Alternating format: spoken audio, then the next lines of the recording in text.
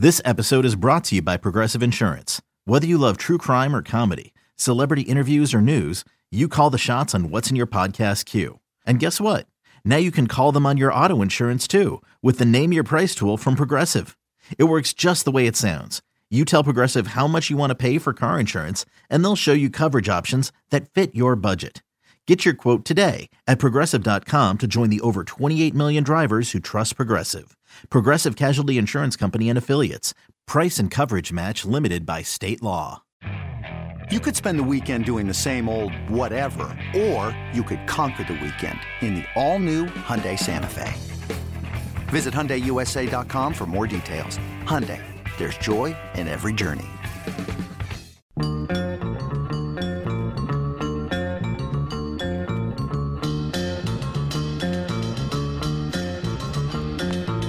Welcome in another edition of the Spare Time Bowling Show, another Wednesday evening performance on the podcast. Steve Sparky Pfeiffer with you. Check out all the interviews I do over there at 1250 AM thefan.com. Lots and lots of Brewer stuff up there right now if you want to check that out. Dwight Albrecht of the Spare Time Pro Shop. You can follow him on Twitter at Dewey300. Phil Brilo, my guy over there at Brew City Bowling on Twitter, $2 Phil. I have a question to start off the show that was asked of me by one of my friends. Now, we will talk about Kyle Troup and the Just Bear PBA Indiana Classic. We're going to talk about the PBA Elite League and the updated standings there. Phil's got some good stories on a promising future and how things are going out in Delaware as the PBA is over there right now. But before we get to all of that, this is just a standard generic bowling question. So my lifelong buddy, who I've been friends with since kindergarten, took up bowling here in the last year or so. Okay. I went out and apparently bought a bowling ball, this whole thing. This is all news to me, by the way, in the last couple of months that he actually is doing this now. So he started bowling and doing all this thing. Well, he was at a bowling facility, I guess it was this last week or so, and part of the ball is now chipped, I believe is how he put it. Because of the machines and so forth. I had two thoughts on this. My first thought was this probably won't happen maybe as much, or maybe it will happen as much, going forward with these string pins, but you're still going to have the ball returns, and that's probably where this is happening for the most part anyhow. So you're probably still going to have that. My question is, what is standard protocol for a bowling alley when somebody's ball is chipped, Dwight? Mm-hmm. As long as you have contact with metal, and the more metal on the machines, the chance that it will get chipped. Most bowling centers will have signs at the counter saying not responsible for damage done to bowling balls. We have that at New Berlin Bowl. Tracy, our owner, though, actually has me do the ball repair for the center, and we do it for the league bowlers only. Oh, okay, that's good.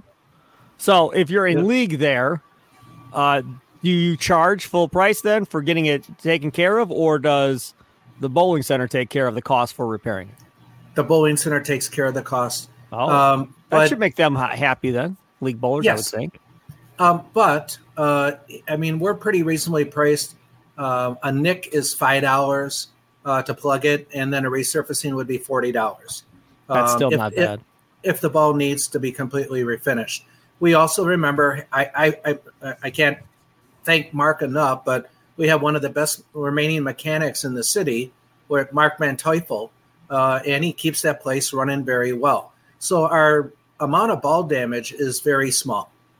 Yeah, that's great. So I just figured that was something that probably comes up from time to time. People listen to the podcast, or new bowlers don't know what to do when the ball gets nicked or chipped or whatever the case may be. At this facility, he said they gave him a slip of paper to go to. They must have a deal with a pro shop somewhere else, I guess. And they sent him to a pro shop somewhere else to go get the ball essentially repaired. And I don't think he's going to have to pay for it. They're going to cover the cost of the bill. You're in the benefit of being in the same house of where damage would occur, so you would take care of it. I would assume that's pretty standard practice, Phil, that more times than not, if you're a league bowler, it's probably covered by the house. Yeah, and especially because it's so rare. I mean, it's just normal wear and tear, getting rolled around or whatever, even inside your bowling bag. You get those little small, tiny micro, nicks on your bowling ball, that kind of thing. If it's something where it's kind of big and it's either going to be like on a thumb hole, sometimes a piece of metal will get, caught when the ball's going to the ball return and cracks the thumb hole or somewhere. It's going to be discomfort, uncomfortable for somebody to throw it. Yeah, then it should be fixed, and it should be, in that case, paid for by the bowling center. I can see why they protect themselves against non-league players. Somebody just come in with a bowling ball they bought at a rummage sale. Hey, I got this. And it's all chipped and worn and garbage, and all of a sudden, oh, look at what your machine did to my ball. I want a new ball. Right. And, so I can see why they do that, the difference between open play and league play too. But, I mean, Dwight, the amount of bowling ball damage that happens now with these reactive resins as compared to polyesters back in the day, it's not any more or any less, really, that you're seeing, is it? No, it's really not. When resin came out, it really lost a lot of its durability, but it gained performance. Remember, resin is a urethane ball with a chemical. Yeah. And so what we ended up seeing when that chemical was added, the balls became a lot more fragile. So are you seeing more than chips and nicks coming out of these resin balls or no? Yes, they will chip and nick as easy as polyester. They'll hit it right on the head. Okay. Yeah, but not more. Probably right about the same then. Not more. Not more. Okay. Again, it doesn't matter what material the ball is made out of, including urethane. You're throwing it 15 miles an hour against a piece of metal, the metal's going to win. Yeah, no doubt. Makes sense. All right, let's get to recapping the Just Bear PBA Indiana Classic. Interesting, Dwight had sent this to us right before we started. Jeff Riggles had tweeted out on his 11thframe.com website, big number for an FS1 PBA show for Sunday show. 2024 Just Bear PBA Indiana Classic again sets highest viewership for PBA show on FS1 since 2021. Right. Now, obviously, we'll get into talking about what all happened, but it helps when Kyle Troup is on TV, and it helps probably in similar fashion when EJ Tackett is on TV as well. But when Troup is further down the step ladder and is winning and advancing, you're not losing viewers. You know what I mean? The first match that we'll get into here shortly, nobody cared about other than family members of those two bowlers. But once you get past that first match, then you start talking about, okay, now let's see if we can bring the casuals in. And Kyle Troup with his flashy blue and yellow outfit that he had on and the whole deal kind of felt like Brewer colors a little bit watching it from Milwaukee. That helped him. That I think held him a little bit, and popularity of the PBA obviously is picking up as well, Dwight. At first, when I read it, I was going to ask you guys one word question: why? And then it started to come to me that could it possibly been Saturday night? It was a Saturday night show. Primetime Saturday night, because Saturday night brought in a lot more viewership? Most of the time, I'm just talking from a media standpoint here, right? So I'm not talking from what you watch on TV on Saturday, and I'm just saying from our perspective, Saturday night is a death zone. More times than not. Friday night, you're a little bit better off Friday night. People work. Maybe they don't necessarily go out as much Friday night. Saturday night, though, man, people got babysitters and people are out and doing their thing. Because Sunday night, you're back home again. We're getting ready for the work week. Saturday night is somewhere where, things go to die, but they still want to air. So when you get put in a Saturday night time, you're not exactly overly excited, or at least I don't think I would be if I was a PBA tour. But either way, you're still bringing numbers. I mean, my God, they were going against the NFL at noon Central Time for the longest time on ESPN. That is Saturday night, in my opinion, still better than going up against the NFL on a Sunday at noon, trying to maintain, so it's going to come from NFL Sunday countdown on ESPN into you. Okay, you might hold, a few viewers if their game doesn't kick off, if they're the second game, or their game doesn't go till Monday night or something. But everybody else with a noon slate kickoff, which is a majority of the league, boop, there you go. Off to the game I go, and you lose everybody. At least here, you're competing with college basketball right now. That's it. That's all you're competing with. There's no baseball. It's just college basketball. So from a sports perspective, I guess NHL hockey and NBA basketball. But even then, again, it's Saturday night. It's tough. That's why when you get numbers like he's talking about, if you're Tom Clark, you're smiling from ear to ear. And if you're Fox, you're smiling from ear to ear that you got the contract that you got, Phil. Can you imagine if all the couples leagues bowlers had their bowling centers turned on FS1 on a Saturday night when they're bowling season? I hear you. That number would be even a lot more higher too. I mean, it's kind of a prime time for bowling. It is Saturday night for people that are involved in bowling. And I'm proud to say, go ahead. Yeah, I guarantee you there's probably half the bowling centers around us, the Milwaukee area, that probably didn't have FS1 on Saturday night during the couples leagues. It's kind of disappointing. We had every TV at the bowling alley on the pro show, on the pro tour, every TV on the concourse. Whose call was that? I mentioned it to the counter guy about putting one of the TVs on, and my boy, so I could at least watch it. Yeah, but he put them on every TV, including around the bar. I was very proud, very, very proud. Papa moment, I guess, if you want to call it that. Yeah, no, I mean, imagine what the numbers would be. You weren't competing against anything either, were you? Bucks didn't play Saturday night. They played Sunday at noon. So you really weren't competing against anything for somebody you want to come up and switch it over to unless they had money on a game or something. Yeah, but otherwise, I doubt they cared much.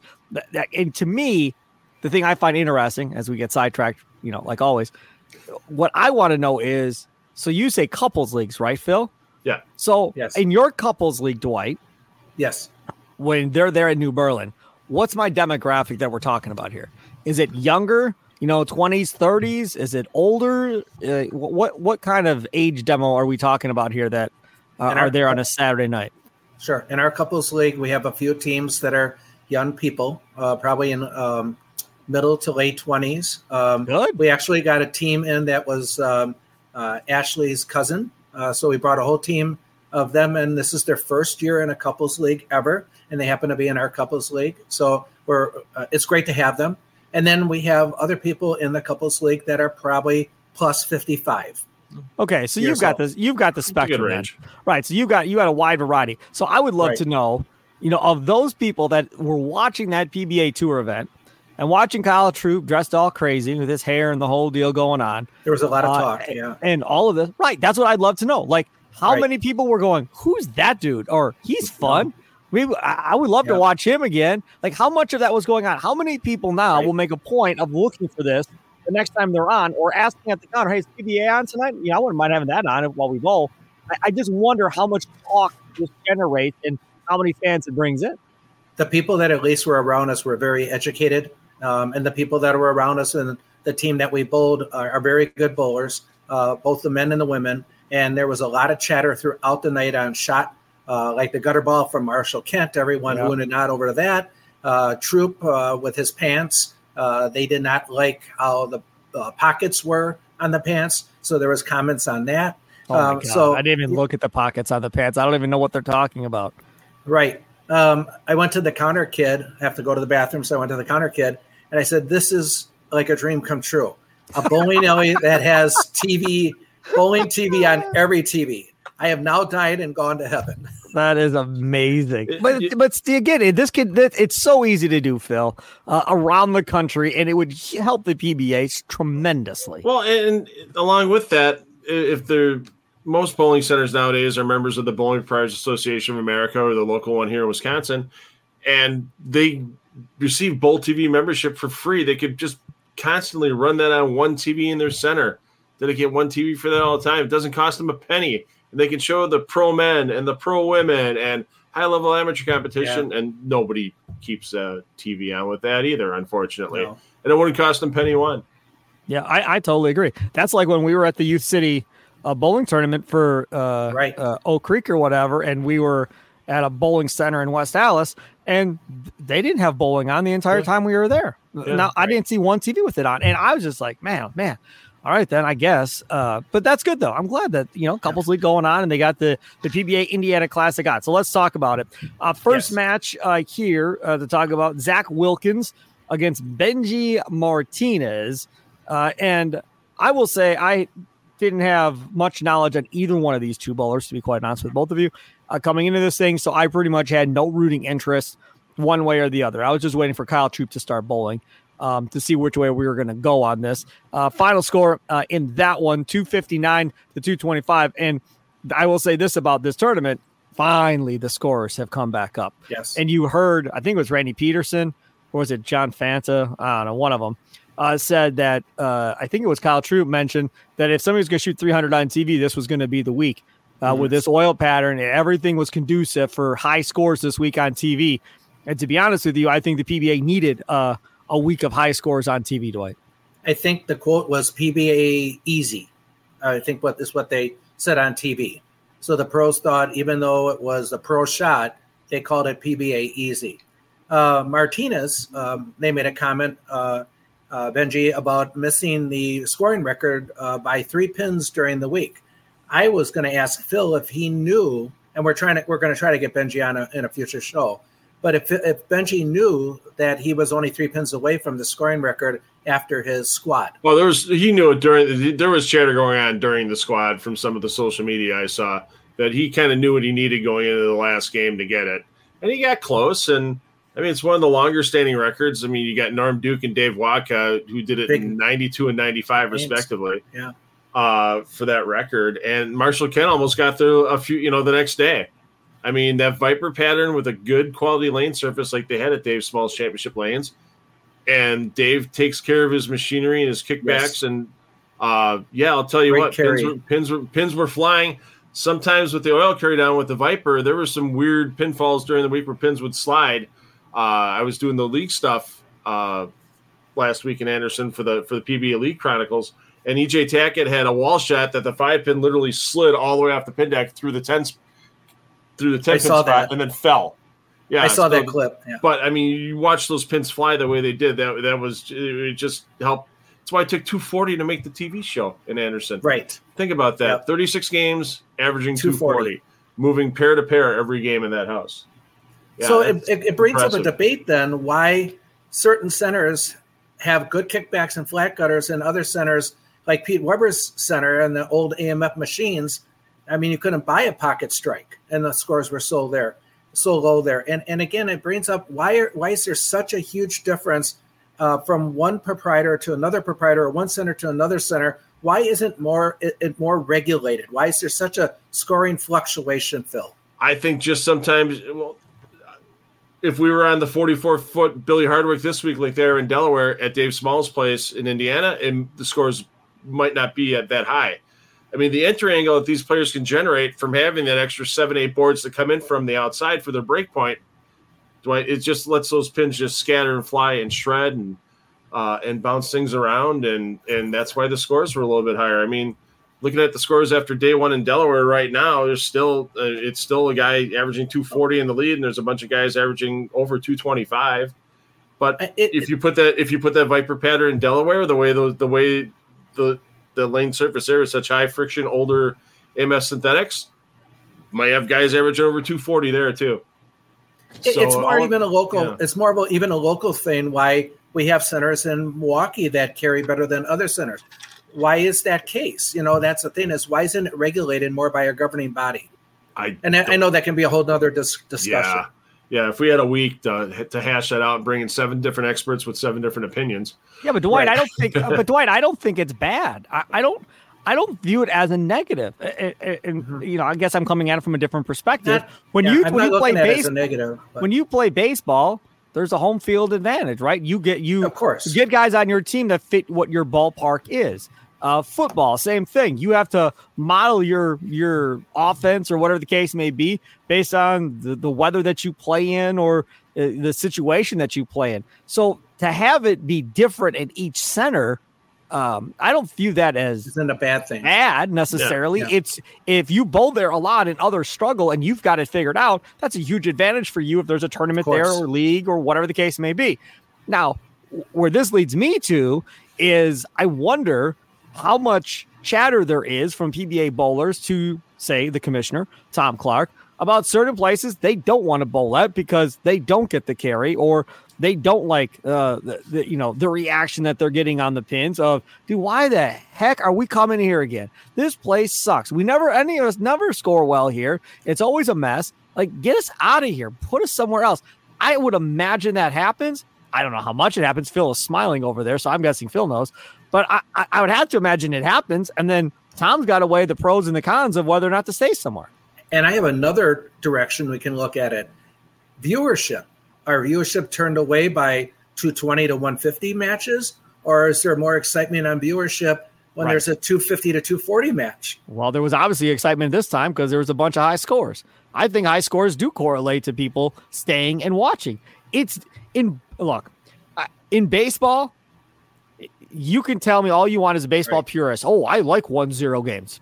Okay, God bless Boring. you. You're going to be in the minority on this one. You just are. Right. A majority of people like 5-4 games or whatever the case may be. Yeah. That's what they want. They want to see home runs. In the NBA, they changed the rules to the point now where these teams are averaging like 110 points a night because they realized scoring was the way. People didn't want to watch games like they were, in the late 90s, early 2000s, where scores are like 85 to 79. Yeah, they realized the kids did not want to watch that. They want less defense, more offense. The NFL, that is what the NFL has turned into. The days of pounding the ball and all that stuff, it's run and shoot, spread offenses, throw it all over the field, put up as many points as possible. They've taken away everything from the defensive side of the ball to make it easier for the offense. So that's how it goes. I don't think there's a question in my mind that if you turn on TV and somebody shoots a $157, more than likely you're gonna be like, oh, okay, moving on. And they're gonna go watch something else. Like we talked about last week. Not that it's the fault of the bowler or whatever the case may be. It happens, and these people that are turning it off would probably not even break 100 on that same pattern. But having said that, they don't understand that, nor do they care about that. They want to be entertained. They want to see how much better these guys on TV are than they are. And they're not comparing oil patterns. They're just looking at it. Oh, boy, I can't shoot that. Boy, that's really good. I can't do that. That's what the casual fan is looking at, Phil. Well, and part of it, the great thing about Strike Tracks on Fox, too, is that you have to see how well these guys are repeating shots. You can't see the lane pattern out there. They haven't even the last couple of events, they haven't even projected the lane pattern out there. On. But you see how these guys are repeating shot after shot after shot after shot. For years, you could tell people all that you wanted. And, well, I can score 220. I can do that too. Okay, but can you bowl on this condition and shoot 220 under the TV lights, tattooing one board? Probably not. And I think that's helping educate these fans and help draw them in a little bit where they see, wow, these guys are really good, and they're doing it shot after shot after shot. Even sometimes if the pins don't fall, even if sometimes you only get a 220 to 210 match, they see where the mistakes are being made by the players because they can see it graphically on the screen. That's one of the best things Tom and his team ever got on TV in the last 2 decades is Strike Tracks by far, because it makes it easy for the common fan to understand. It doesn't matter about oil patterns or not. Is he repeating shots? There you go. No, ready and go. He missed 2 boards inside, and that's why it went through the nose. Right. Phil, I'm all for technology, and I keep saying that. I wish there was even more, especially when it comes to lane conditions instead of medium, easy, hard. I'd love to see more technology in the lane conditions or talking about ratios and stuff like that. Now, to talk about the people that we bowled against that night, this is what I heard them say, and they didn't even talk directly to me. Oh, finally, we have a great show. What an exciting show. It's not a clunker like last week. And that's what the talk was even around me. So you're right, Sparky. Even the recreational fan want to see the bowlers score. Yeah, I mean, there's just, to me, it's a no-brainer. Now, again, Tom Clark cannot control that. No. He has no control. It is what it is. You hope for a great show. You hope that your names are all on TV every week. You hope there's as few names, no names as possible. In an instance where you have a no-name show, you hope somebody breaks out and runs a table and becomes a guy, before it's all said and done and becomes a story for a week in the world of sports or whatever. But again, the PBA struggles as it is to get into the world of sports. Something either extraordinarily great has to happen or something horribly has to go wrong, like a guy holding on a ball and going to flying down the lane. Something like that has to happen in order to make it onto a sports talk show nowadays. Yeah. Okay, so Wilkins over Benji Martinez, 259 to 221 in match 1. Match 2, Kyle Troup takes on Zach Wilkins. And again, 279 to 254. Kyle Troup had a shot at 300 there. I mean, he got himself off on a run in that matchup. And my now 8-year-old was watching on, Dad, is he really going to do this? I don't know. I have no idea. Let's just wait and see. Because we were watching it like an hour and a half or 2 hours after it was done that night, same night. So he's like, is this live? I'm like, well, it was done probably like an hour or so ago. So no, it's not live. We're just watching it now as it is. I'm like, it already happened. So, but again, and he came up short. But again, for a kid watching it, that was exciting. Getting to see if he was going to throw the 300 on TV. And man, oh man, I mean, you got to give him credit. That was a match all the way through. That match could have been over by the 6th frame, maybe. And that thing was still a match going all the way down like the 9th frame, Phil. Well, yeah, Zach Wilkins did it. I mean, normally you shoot 259 on TV, and Zach even talked about in Delaware this week. He goes, I win with that score 95 out of 100 times. And he's not wrong about it. And he goes, I threw one worse ball than Kyle did. Boom. And that was the difference. That missed 10 pin in the second frame. Correct. But the other thing about this is, and my kid picked up on it as well, was the whole Kyle Troup reading a book thing, right? Yep. And getting into his book and all that on this TV show.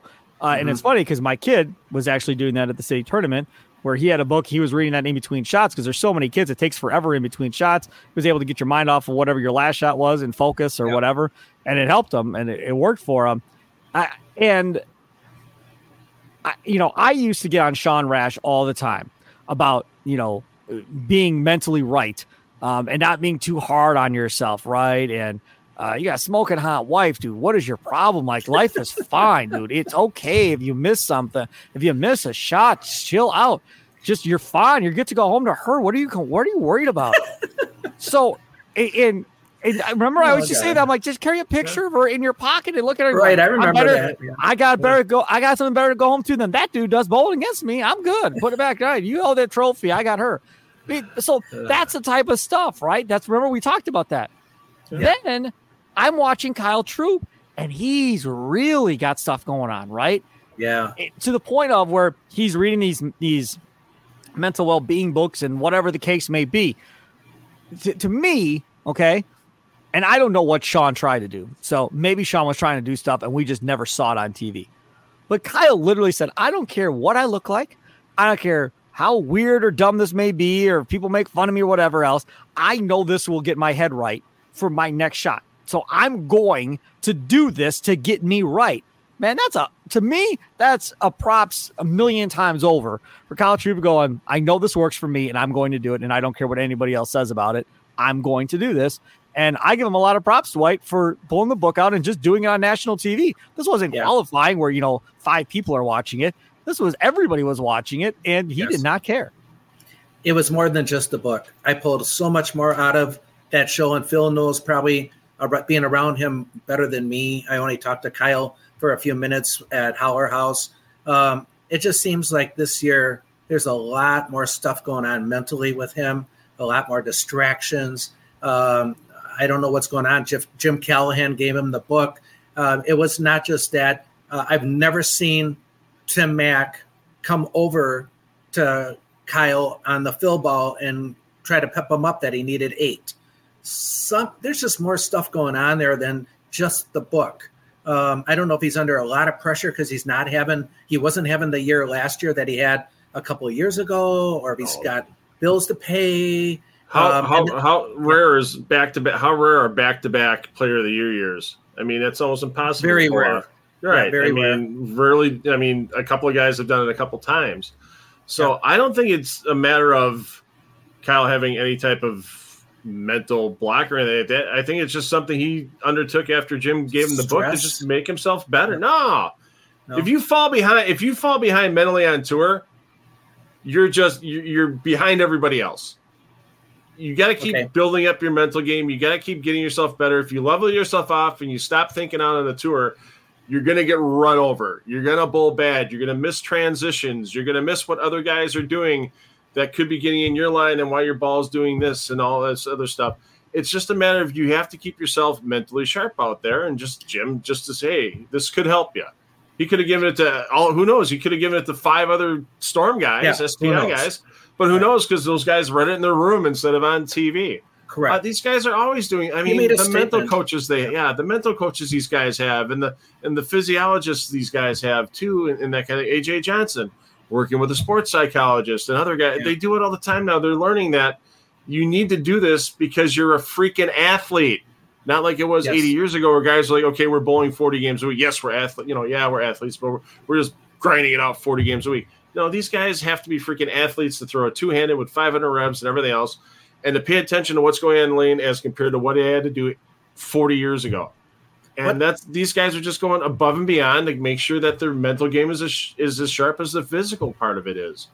What about the distraction in the match with Troup and Kent, where Troup heard that I can hear you guys talking? I don't think that was the booth. I honestly think there's another section of bleachers in the crowd that you can't normally see. Okay. Normally for those sets, there's one set of bleachers on the side everybody can see, and then there's another small set for, people that don't want to be in TV or people, extra tickets they sell or passes, whatever. And I think it was just somebody on that side of the stage, or it could have been a couple of crew members. Hey, this guy's mic is, it could have been that too. You don't know. There's all that stuff that happens off to the right side of the stage. It's 2 weeks in a row, man. I don't think that was a Randy and John thing that time. Well, whatever it is, it just can't happen. You can't. Yeah. It's just a bad look for everybody, right? I mean, because people are going to make fun of him. Like, dude, shut up. Just go bowl, man. A couple people talking shit and distract you. Just go throw the damn ball, right? You're going to have some of those people are going to say that. Then you're going to have other people going, man, how could you be on TV and not know to shut up when the guy's in his approach to throw the bowling ball? Know how to do your job, right? So you're going to have people that are going to say that. So you're going to have people that are going to go after Kyle. You're going to have people that are going to go after the announcers or whatever. And the whole time, it might not even be the announcers. It might be somebody else in the stands or whatever, like Phil was saying. Who knows? But he pinpoints them. And so now they get thrown under the bus, essentially, at the end of the day. And you can hear Randy Peterson just feeling absolutely horrible. I mean, it happened last week, too. Apologize. He's like, I'm so sorry. We didn't mean to do that, whatever. Yeah. And then Kyle's like, yeah, don't worry about it. Type deal. Well, I'm going to worry about it because you just called me out on TV and you stopped your approach because of it. And like we talked about, that has to be something for next year. Somebody out there has got to be able to build them some type of mobile box or something to try and help along this deal to where they have a little bit more soundproofing than they've had in the past. And I know we've done it the same way for 15 or 20 years. Why is it a problem now? Well, it's a problem now because it keeps happening on TV. That's why it's a problem. Now, again, you have a different play-by-play guy in there, right? He's not a bowling guy. He's a college basketball guy. So you got him in there. Where is Rob Stone, by the way? They not bring Rob Stone back this year? He's doing a lot of soccer. I don't know the ins and outs on everything, but I know it kind of seems like they've tagged Fanta as the guy now to be with bowling. I'm sure Rob might make an appearance later in the year. Or he might be in, maybe Rob makes it to Portland. But, yeah, I don't know. I don't like it. I'll tell you right now, I don't like it. No matter who you put in there, outside of Rob Stone, I'm probably not going to like it. But I definitely don't like this one. But either way, so if he's going to be the guy, then everybody's got to be on the same page here of how this is going to work. And as I've said before, he's got growing pains. He's got to figure this out as he goes. It's learning on the job, and unfortunately on the job is in front of millions of people. And that's kind of how this whole thing is going to work, Dwight. We're spoiled by Rob Stone. I hate to say it. I'm trying to like John Fanta. I also watch how Randy interacts with him. So it's not the same when Randy Fanta tries to be funny. Peterson doesn't laugh. There's no give or take. And again, maybe these two guys get along great off TV. I'm just saying, on TV, chemistry-wise, don't click. There's nothing there. No, right? It don't click. There's. I put Phil in the booth with Randy. At least I know. At least I know there'll be chemistry. Well, I said that years ago. I just put Phil in the booth. Let Phil be the play-by-play guy. Randy be the sidekick, and let him go. No, you guys have worked together. There's a lot of difference between a few thousand people watch us on Extra Frame and 485,000 on FS1. Oh, so what? Read a book. Okay, so it's just numbers.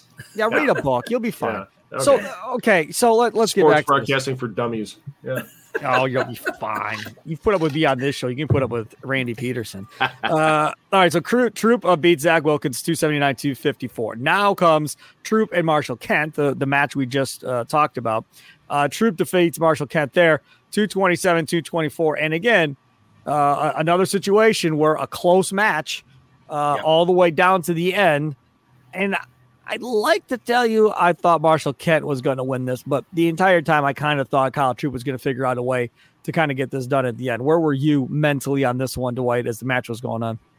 The two shots in the left lane by Marshall Kent. Yep. Again, that's 2 weeks in a row now, the left lane of Bill O'Neill. A couple weeks ago, 2 back-to-back left lane shots. And he was completely confused on why the ball crossed over or even took out the 2-pin. So they weren't very good quality shots. That match, though, I was more going to talk to you guys about the hand slap from the fan out of the crowd that hurt his thumb with that ring on his hand. I was Kyle dying all Troup. week to ask you guys that. Yeah, with Kyle Troup. That dude was After a the six big. bagger. That was a big dude, and I Big don't know biker if guy, yeah. I don't know if he knew that dude or he was just emotional, and that dude was emotional, and they just slapped 5 or whatever else, and that dude was wearing a ring. Yeah. And anybody that Ouch. gets their hand slapped 5 by somebody wearing a ring, knows that will hurt. And that dude was big, like you said. And then there was the whole, I can hear my thumb is pulse, or my heart is pulsating in my thumb. And then there was talking maybe it was broken and all this other stuff. That also became a huge sideshow distraction for Kyle Troup as well, Phil. Well, Kyle's dealt with that before. A couple of years ago, when he was having his Player of the Year season, he had issue with a ring finger for a while. Yep. And he split, he split the nail on it. So he's bowled in pain before. He's done it, and he just willed his way through it. And you don't get the long-term injuries, it seems like, for these guys on tour nowadays. It's something that happens either short-term, like all of a sudden you got to change your pitch, or just an accident. I'm guessing it's not broken. I'm guessing he's in Delaware. He was in Delaware. He was bowling fine in practice. He bowled well during the league matches Tuesday night. And he's in 9th place after the first day. Yeah. So I'm guessing it's just so he's fine. Yeah. If it was broken, he wouldn't be bowling. Right. Phil, but either way, that's a distraction. Yeah. Yeah. Phil, what was your take with Tim Mack coming over on the Phil ball? I've never seen that before. Usually they would give it talk from a distance, but I mean, Tim Mack came right next to him. Didn't he call a timeout to get that conversation? I was going to ask about the timeout. Because he wanted the ball. So, I mean, that's one of the new rules this year, because now instead of the fine for exceeding the shot clock, you get the warning, then you get 0. So to make up for the 2 re-racks, you also get a timeout. You still have the 2 re-racks, but you also get a timeout that you can take for 15 seconds and do whatever with. And all Timmy was doing, Timmy knew that, here you want to try this ball, that's fine, but also you still need 8 pins. So, he's just given, the backup mental checklist. Hey, do this, and make sure you get the 8. And he flushed the shot pretty well. So it's just the ball rep being the ball rep. It's just being that backup set of eyes and ears and a backup brain as well on occasion. Yeah. I have nothing against it. I just never seen it where he walked right onto the scene right next to him and said, okay, you need 8, stuff like that. Make a good shot. Pep talk, I call it. Usually those guys are off in a distance. But then I went back. Isn't Tim Mack on the same Portland Lumberjacks with Kyle Troup? Yeah, he's the manager, Yeah, manager. So that role almost seemed like it took place where he was almost in that role of a manager of the Portland team. It's not that much. Team. Yeah, it's not that much difference for these ball reps, whether it's for an individual or whether it's for 5 or 6 guys at the same time. I did a piece with Tim Mack a couple of weeks ago in Springfield, the open mic, where he was going not just to his Storm players like Troup and Wes Millett. He was also checking in on Tom Smallwood because they had a league match that night right after the practice session was done. So it's not that much different being the team manager for Portland than it is for Tim Mack to be a ball rep for anybody under the Storm or 900 Global or Rotogrip brands. It doesn't change much. He's one of the most intense guys out there. I think Jim Callahan is really laid back. Some of the Eric. Oh, you haven't seen Jimmy. You haven't seen the ball. You haven't seen the big dog come out with Jimmy when he wants to get a point across. Okay. Yeah, Everybody's their own guy. I mean, I did an open mic this week with Tim Grunler for the PTQ. That's, if it's not out now on the PBA YouTube page, it'll be out tomorrow. And his favorite rep from Storm is Eric Krause. But he'll work with Timmy. He'll work with Rob Gottschall. He'll work with – I mean, everybody's just got their own little ins and outs and favorites and the way they talk to certain guys and that type of thing. And they're all looking for the same objective in the end. Get that guy into the winner's circle. So whether it's Kyle listening to Timmy or Kyle taking some advice from Jim about the mental game, and they're all working together. I mean, these guys all have the same goal. They just have different ways and different paths to get to the goal. So is there only then one timeout per game? Correct. Okay. 2 re-racks, one 15-second timeout. Okay, because I heard Troup say timeout twice. Yeah. I don't think they caught him the first time because they have to stop the shot clock. So he probably still saw it running, and he timeout, and they saw timeout, and all of a sudden that's when they stopped the shot clock. So Yeah, I had no idea that they instituted that this year. Oh, yeah. It's been the rule all season. So Okay. they've talked about it a couple of times. I know Randy's talked about it a couple of times on shows. All right, let's talk about the championship match. Kyle Troup gets the number 1 seed, E.J. Tackett. And again, this is in Indiana, folks. This is home turf. So it's Kyle Troup, 228, E.J. Tackett, 213 in this match. And this was another one coming in where in this one I was like, all right, dude, look. Now you got to finish. We got to finish this one. You've been on TV all damn year. Now finish this one. This is at home. You want to know what happened to me? I'll tell you what happened to me. I told you I recorded it, and I was watching it. Yep. Got to 9th frame, and the recording stopped. That was the end of it. Oh, no. Never saw the 9th frame, never saw the 10th frame. My kid went crazy. Great. Now we'll never know who won. Blah, blah, blah, blah, blah. Oh, man. And Kay was just heartbroken. She's like, oh, my God, you got to be kidding me. I was like, that's great. She goes, you probably should put a 30-minute extension on these recordings for the series. Otherwise, you're going to get screwed again at some point when you really don't know what's going to happen. And actually, Fox has been really good this year with getting the replays of the PBA shows. Last year was taking them like a week. It's like within hours now that it's on there. So if it happens again to you, Spark, look for Fox Sports on YouTube because they've been really good on getting those PBA shows out there in a hurry. Yeah, I just went to see what happened. Several fans comment about that. The same. Oh, it happened to them too. Yeah, same thing happened to them. But then they went on YouTube and because they watched it like the next day and they found the show on YouTube. So yeah, I mean, you have the option, or at least I do with DirecTV, to have the 30-minute extension when you record a series or a show. For the NFL, if like I record Packer games, I always put the 30-minute extension on. Yeah. When I record Packer games. So I just need to do it for the PBA tour, and I would have been able to see it. So your thoughts on the championship match, Phil? EJ just didn't have the look he had earlier in the week. And he knew he was getting into with Kyle. You got a guy, a couple of matches in, and Kyle's always had a pretty good record on TV. I believe they said it was 3-1 against EJ coming into that match. And if you don't make that right read after 4 practice shots in each lane, you can get yourself in a bit of trouble. And EJ got himself in a bit of trouble and couldn't make it back up. Pretty Dwight, simple. your thoughts? I was at the bowling alley. We had no audio. We were all puzzled why his ball didn't finish. I think it was in the 9th frame where he left a 248. Then I played the show back at home, had the volume turned up pretty loud, and I guess you'd have to listen to it real close because EJ was pretty confused why it didn't finish. But about 20, 25 feet down the lane, I heard his ball thump.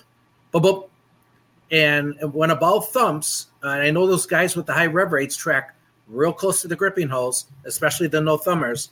And sometimes they catch that middle edge of the middle finger with their track. That's going to send the ball microscopically airborne, and there could be your reason why the ball didn't finish. So when you play that back and listen real close to about 20 feet down the lane, you hear a real fast boom, boom. And that could explain why it didn't finish and he left the 248. I don't understand what happened with the miss, though. That was the one that everyone's jaws were dropping at the bowling alley. With that much on the line that you only take out the 8-pin. So it's like the ball really caught a lot of carry-down oil. But, yeah, I mean, that whole match was the 9th frame. Who does that? Who sits at home and turns up their TV that loud to hear if they can hear what happened with the ball in the lane and why a ball didn't move? Never in my life have I ever done that in my entire life. Dwight Albright. Never, ever. Phil Brilo, have you ever done that? No, he's never done it either. No. I just happened to hear it. Yeah, you're on it. You are on it, man. See? Yeah. Everybody should hire Dwight to be their coach. He's on this crap, man. Don't mess with Dwight. So either way, Tackett loses again. Kyle Troup wins the thing. And again, I told you my recording shut off. But then I see a picture of Troup wearing sunglasses for the winning picture. Was that a Pete Weber tribute? Is that what that was? Or it was just him putting on sunglasses trying to be funny? His dad wore him. Guppy had him on TV all the time back in the day. It was a Guppy thing. Yeah, it was a Guppy thing. That's cool. And one of Kyle's sponsors is Ray's Eyewear. They also sponsor Sean Rash and a couple other guys. So, thanks Rays, and put the sunglasses on for the Phil ball when it didn't matter. Yeah, so a little tribute to Dad, a little shout out to the sponsor. And it's great because that still shot then is on social media and everybody sees it. And you get people talking again. Crazy suit, crazy outfit, wearing sunglasses, big hair. Like, who the hell is that? And he won. Like, he's that good. I mean, again, it just, all of that stuff all works. And even though everybody may not realize it, but it may get somebody to turn on bowling because they saw that picture of him wearing sunglasses. It really is just that easy sometimes. All right, that'll do it for the Spare Time Bowling Show. We already get to PBA Elite League. We're out of time. But I do want to do one we other talk about thing. that next week, Yeah, whatever. It's not going anywhere. Hell, they don't play the championship till September. We can talk about it in July. Phil, I want to quickly get one thing from you. Delaware, you said there's some cool stuff going on out there. You just got back. So tell us about the new stuff in Delaware. Yeah, Mid-County Lanes in Delaware. They're the host this week for the Delaware Classic. First time they've had a TV show for a PBA title come out of there.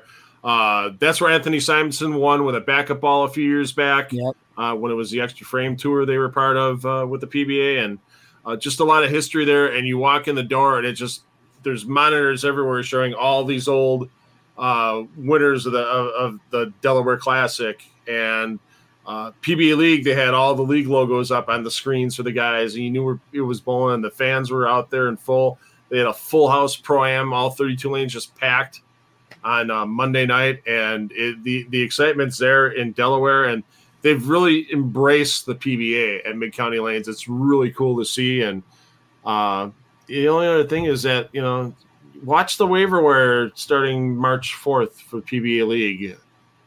There was some chatters going on between team captains and managers and stuff after the league session got done Tuesday night. And I think we might see a trade or a waiver wire pickup. Zach Wilkins, who made the show this last week in Indiana, the New Jersey Kingpins were short two players. Kyle Sherman with an injury. Chris Barnes was out with some personal stuff, and they only had four players. So the guy they picked up, Zach Wilkins, and they weren't scared to use him at all. They threw him right in the anchor spot. Damn. For their match. Yeah, I was goofing around with CDB in an interview before league going, so you picked up Zach, you could be in the anchor spot. She's like laughing, and all of a sudden I'm watching. What's a fifth frame? Here comes Zach. Oh, I guess, sorry I put that idea in CDB's head there, Zach, but the frying pan in the fire. Yeah, it's going to be interesting to see. We can talk a little bit more about league next week, but I think we might be, we can be talking about a trade or two or a waiver wire pickup next week when we chat. That helps. That always helps. And again, when this happens, right, when you get that trade, blow it up on social media. Have a little red alarm buttons going on Twitter and the whole thing, and blow the damn thing up. And then get somebody, whoever's out there at that point when it goes down, or whoever's with these guys, to do a quick interview and throw up some video up on the PBA Instagram and Twitter pages of what they think of the trade and so forth and all that. And away you go. That's, just play it up just like they would if it was the NFL or the NBA or MLB or whatever the case may be. Phil Brillo, follow him on Twitter at Brew City Bowling. Follow Dwight Albrecht over there at the Spare Time Pro Shop at New Berlin Bowl at Dewey 300. You can follow me at Sparky Radio over there at 1250 AM thefan.com. Enjoy the rest of your day. Have a good one. Toodles.